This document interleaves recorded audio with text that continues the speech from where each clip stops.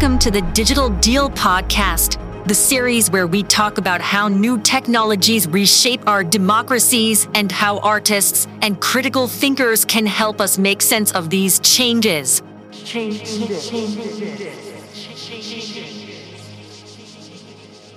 Welcome to the Digital Deal Podcast, the series where we talk about how new technologies reshape our democracies and how artists and critical thinkers can help us make sense of these changes.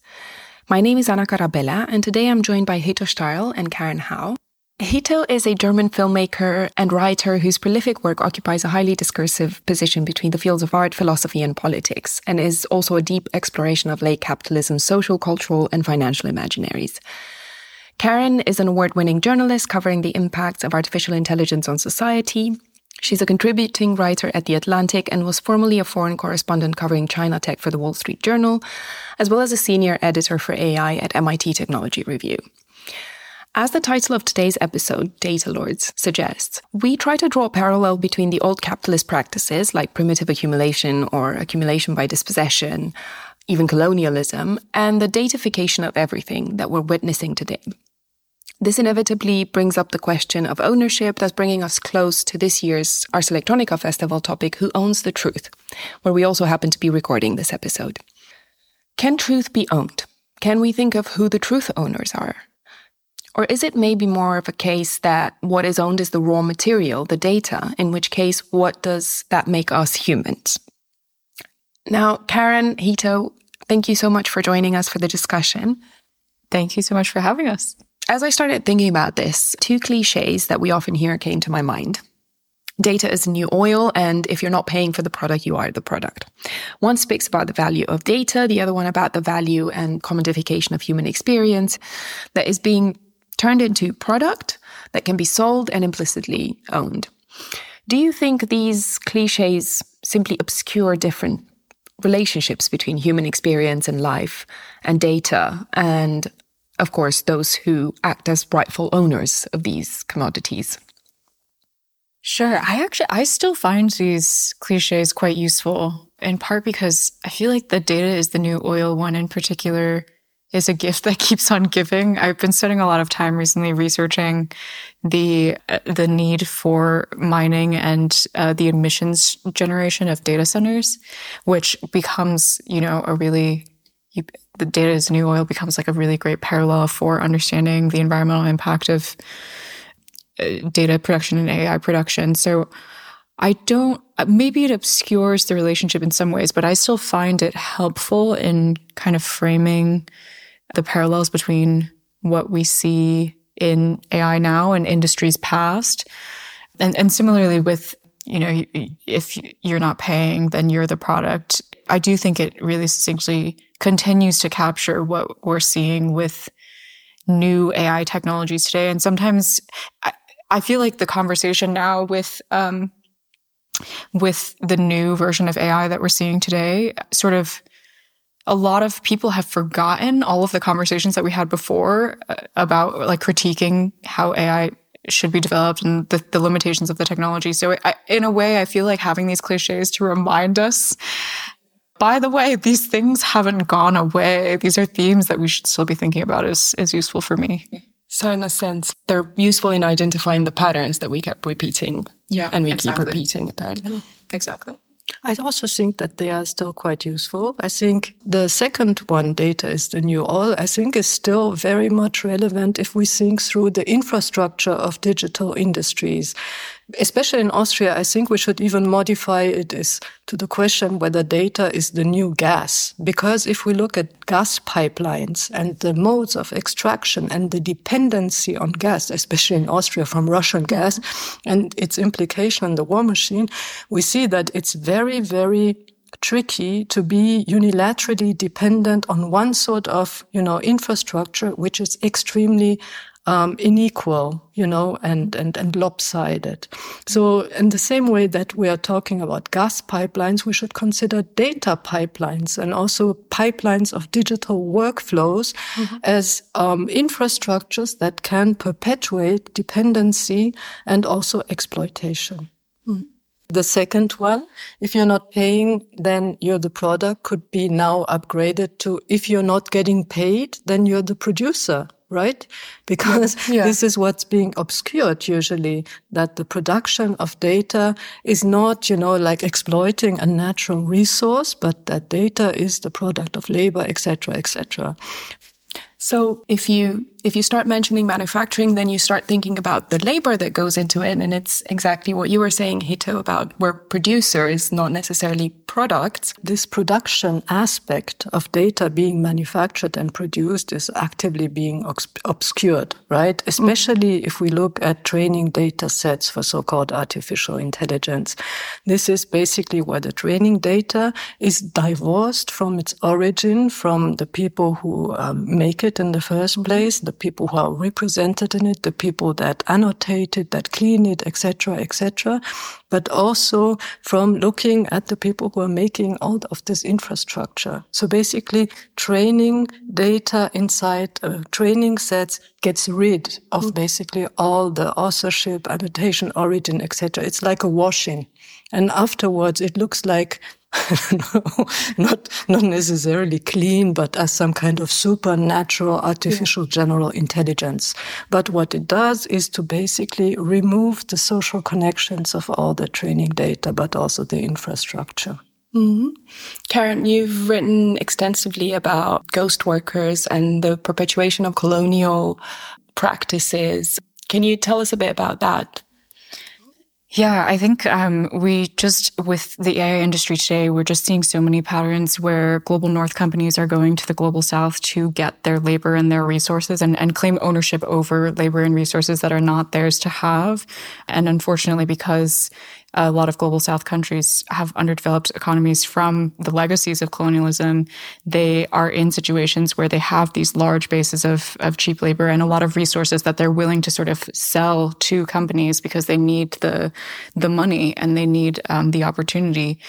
And so I do think that, like, this, I really love what you said about thinking of the labor and data as production, not just as a natural resource to be extracted. That is so true, because there's hundreds of thousands of workers around the world, predominantly in the global south, that are part of the manufacturing of this so-called pristine data that then gets fed into these systems.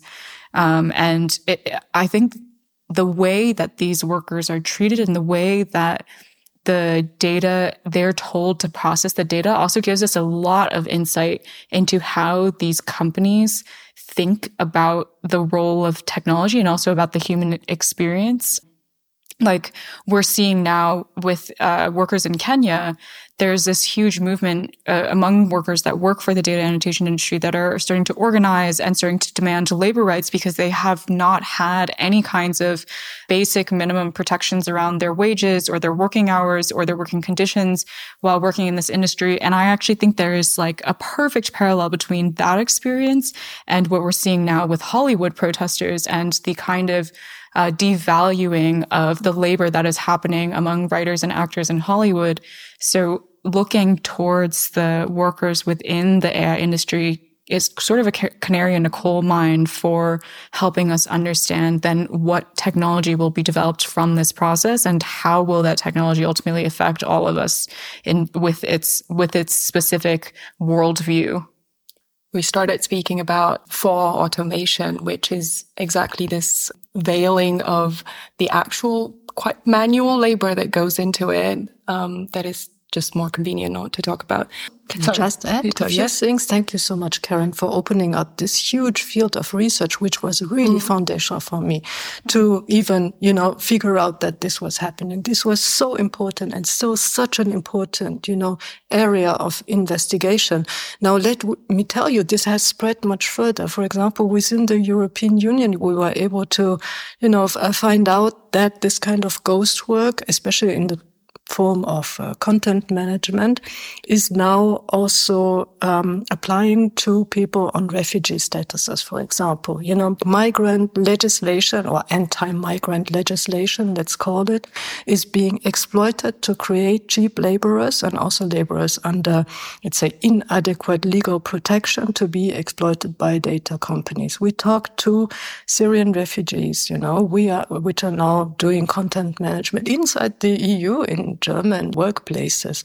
So I think that this pattern of exploitation, which you have uncovered, is proliferating also into the so-called global north in form of these pockets of insufficient legislation and labor rights protection. So I think it's super important, to keep monitoring this spread of underpaid professions that benefit the AI industry ultimately. That's such an important point, that the use of refugees and also the use of prisoners. This is starting to happen too. A lot of prisoners are being asked to also provide data annotation services for basically no money because they don't have any other option. I mean, it reminds me of this German professor that I interviewed when I was doing these stories, Florian Alexander Schmidt. He made this really great point. At the time, I was looking at how this was playing out in Venezuela when Venezuela was going through a devastating economic crisis. And he said, this is actually a playbook. It's not a coincidence that companies will go to a country in crisis to find this labor. The political incentives, the economic incentives all point them in that direction. And as more crises proliferate around the world, economic crises, climate crises, other types of crises, we will start to see more and more populations kind of fall under this exploitation. The refugees is such a perfect example. Like when you have geopolitical crisis or climate crisis that creates more refugee populations, that all becomes more labor for the data annotation industry. Let me give you another example. Recently, we've been talking to people who do this kind of annotation labor for self-driving cars, So they are actually in a refugee camp in the Middle East and they have very, very limited mobility. They cannot travel extensively because there is no bus service. It's not that they are prisoners, right? But the mobility is extremely limited.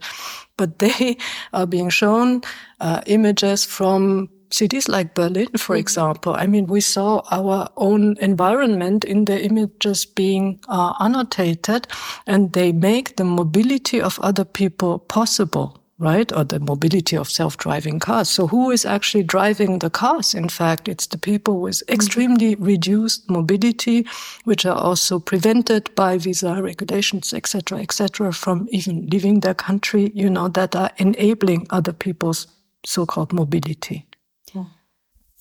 Could we see two layers of this? This is the very obvious colonial pattern that's being replicated. And as you said, Karen, the more you see countries in crisis, the more it will be replicated wherever the crisis is. Could we also see the same sort of pattern in how our day-to-day is being treated in terms of us providing data? The day-to-day as the new frontier, the new space that's being colonized, whether it's going to the supermarket or whatever activity that we're doing on a daily basis that seems insignificant but somehow becomes part of this big data set.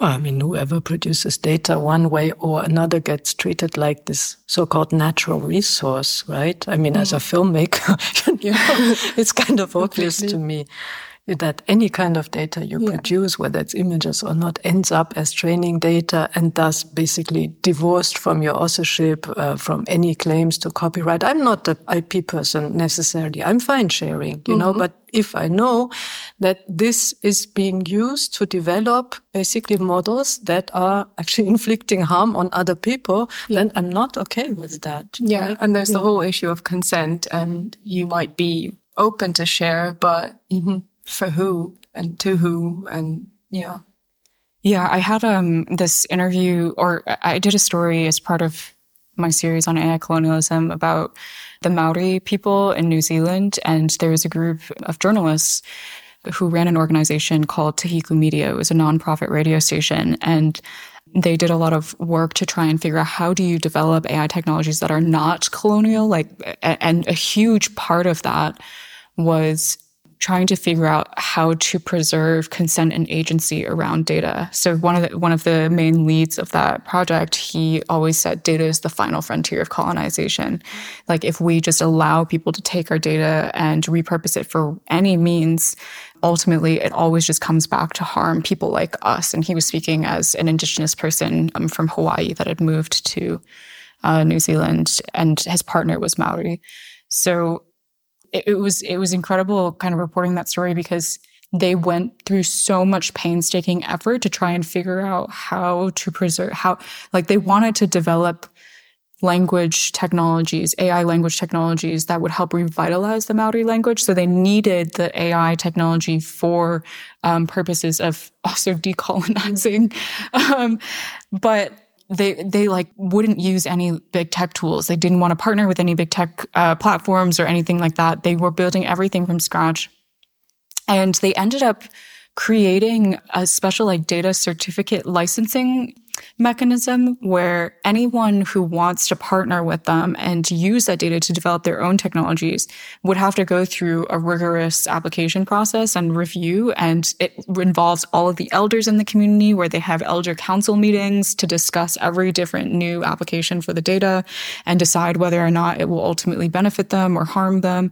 It also involves compensation to all of the producers of the data. So everyone that they collected data from consented and also documented their name down, so that any time their data is used, it should return back to them in some kind of benefit, whether it's the product or the service being developed, being given to them for free, or actual financial compensation.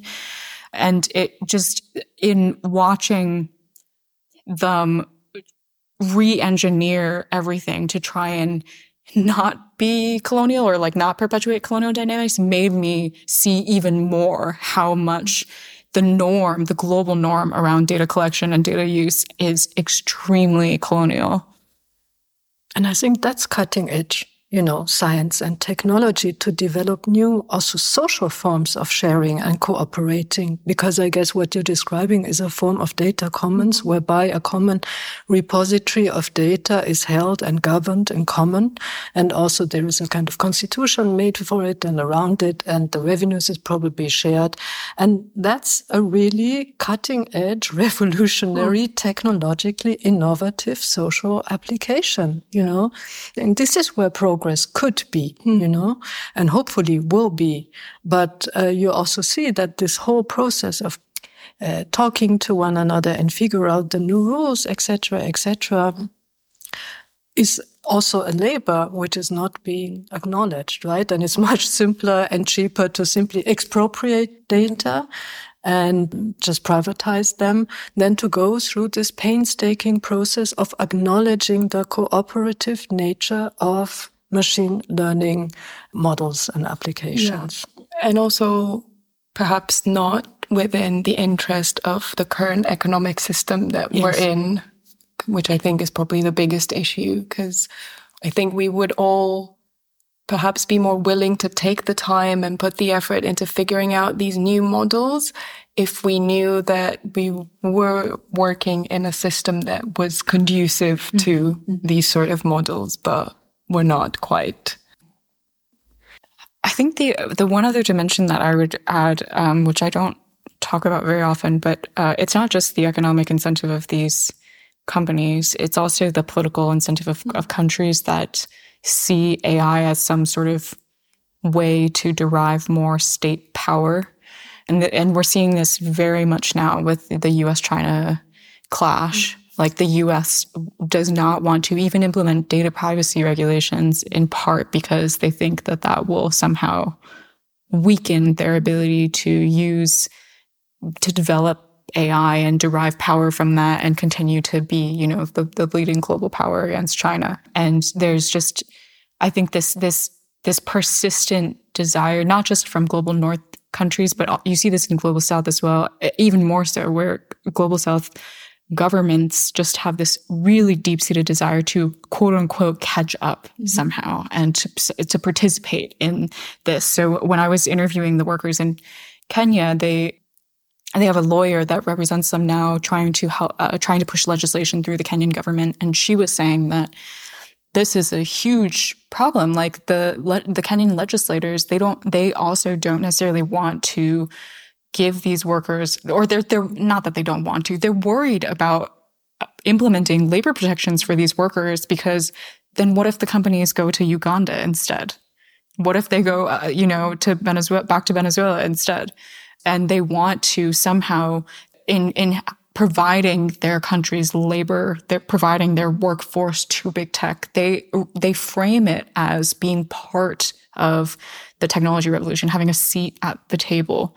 So I think there are huge political and geopolitical dynamics at play as well that continue to just perpetuate the way that we are developing AI now. It's really hard to stop when both the political and the economic incentives are pointing in the same direction. Like, there's really so little incentive right now for countries to regulate certain things, because they think that somehow that's going to help strengthen themselves, strengthen their economies, like bring benefits to everyone. And I think that's like a narrative that kind of we need to slowly unravel. Yeah, I think it's a situation of either all or none. So if it's going to be done, it's got to be done by all. Otherwise, it will always be this imbalance of power. Yeah, in the meantime, this sort of arms race you're describing is creating, genuinely even more dangerous situation, like the rapid integration of so-called AI into military applications, now also being amplified through the Ukraine war, where, companies just barge in with some kind of new solutions. Just imagine ChatGPT going to war. You don't really want that, right? On all fronts, it's nothing that one wants to implement at all, not in a hasty way, but that shouldn't be done. And so to speak, in the wake of that sort of technological arms race you're describing, these are the developments that are actually happening right now.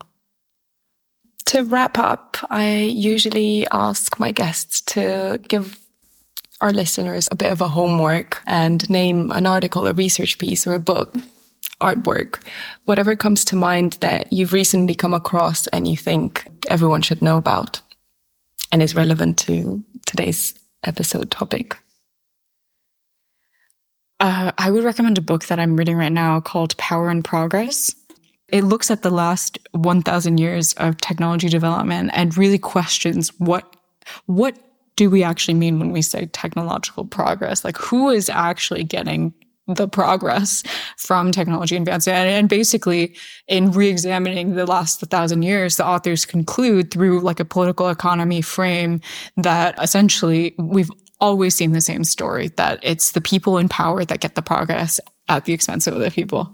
So unless everyone else organizes, and claims part of the technological benefits, then it's a different story. But this part is not automatic. There is no automatic progress for technology to benefit everyone. Yeah, that was also going to be one of my last questions. If you can think of any ways out, I think, Hito, you just mentioned organization on every level, taxation, regulation, organization, and the dismantling of this ludicrous narrative of automatic progress through technology is just not working anymore. It's also grown so stale. We've been hearing it for the past 30 years now, or even 1,000 more, as you just mentioned, no? Yeah. I think that in the book, as the authors mentioned, like, labor is it cuts across so many things, like actually having labor rights for workers who, like labor rights for the data producers, labor rights for the ghost workers, labor rights for all of the other things that can essentially be framed as labor in the production of this system is actually like one of the baseline things that the authors sort of really push for as a way to counterbalance the power that we're creating, it was sort of a new frame for me in thinking about labor as kind of the constant minimal unit, or like fundamental building block of like so many of the things that we see that AI needs to perpetuate within the industry. So I guess that would be sort of like the thing that I would encourage as like an exit route out is first just lay down better labor laws internationally as a way to protect artists' work and as a way to protect the workers within the industry. And we can go from there. Yeah. Thank you so much for joining us today. Thank you so much for having us. Thank you. Thank you, Anna. That's it for today. Thank you for listening. New episodes of the Digital Deal podcast come out every 2 months wherever you get your podcast. If you like what you heard, please subscribe or follow us or share the show with someone you think might like it. The Digital Deal podcast is part of the European Digital Deal, a 3-year project co-founded by Creative Europe that investigates the accelerated and often unconsidered adoption of new technologies and their impact on society. If you want to find out more about the project, check out our website www.ars.electronica.art/EU Digital Deal.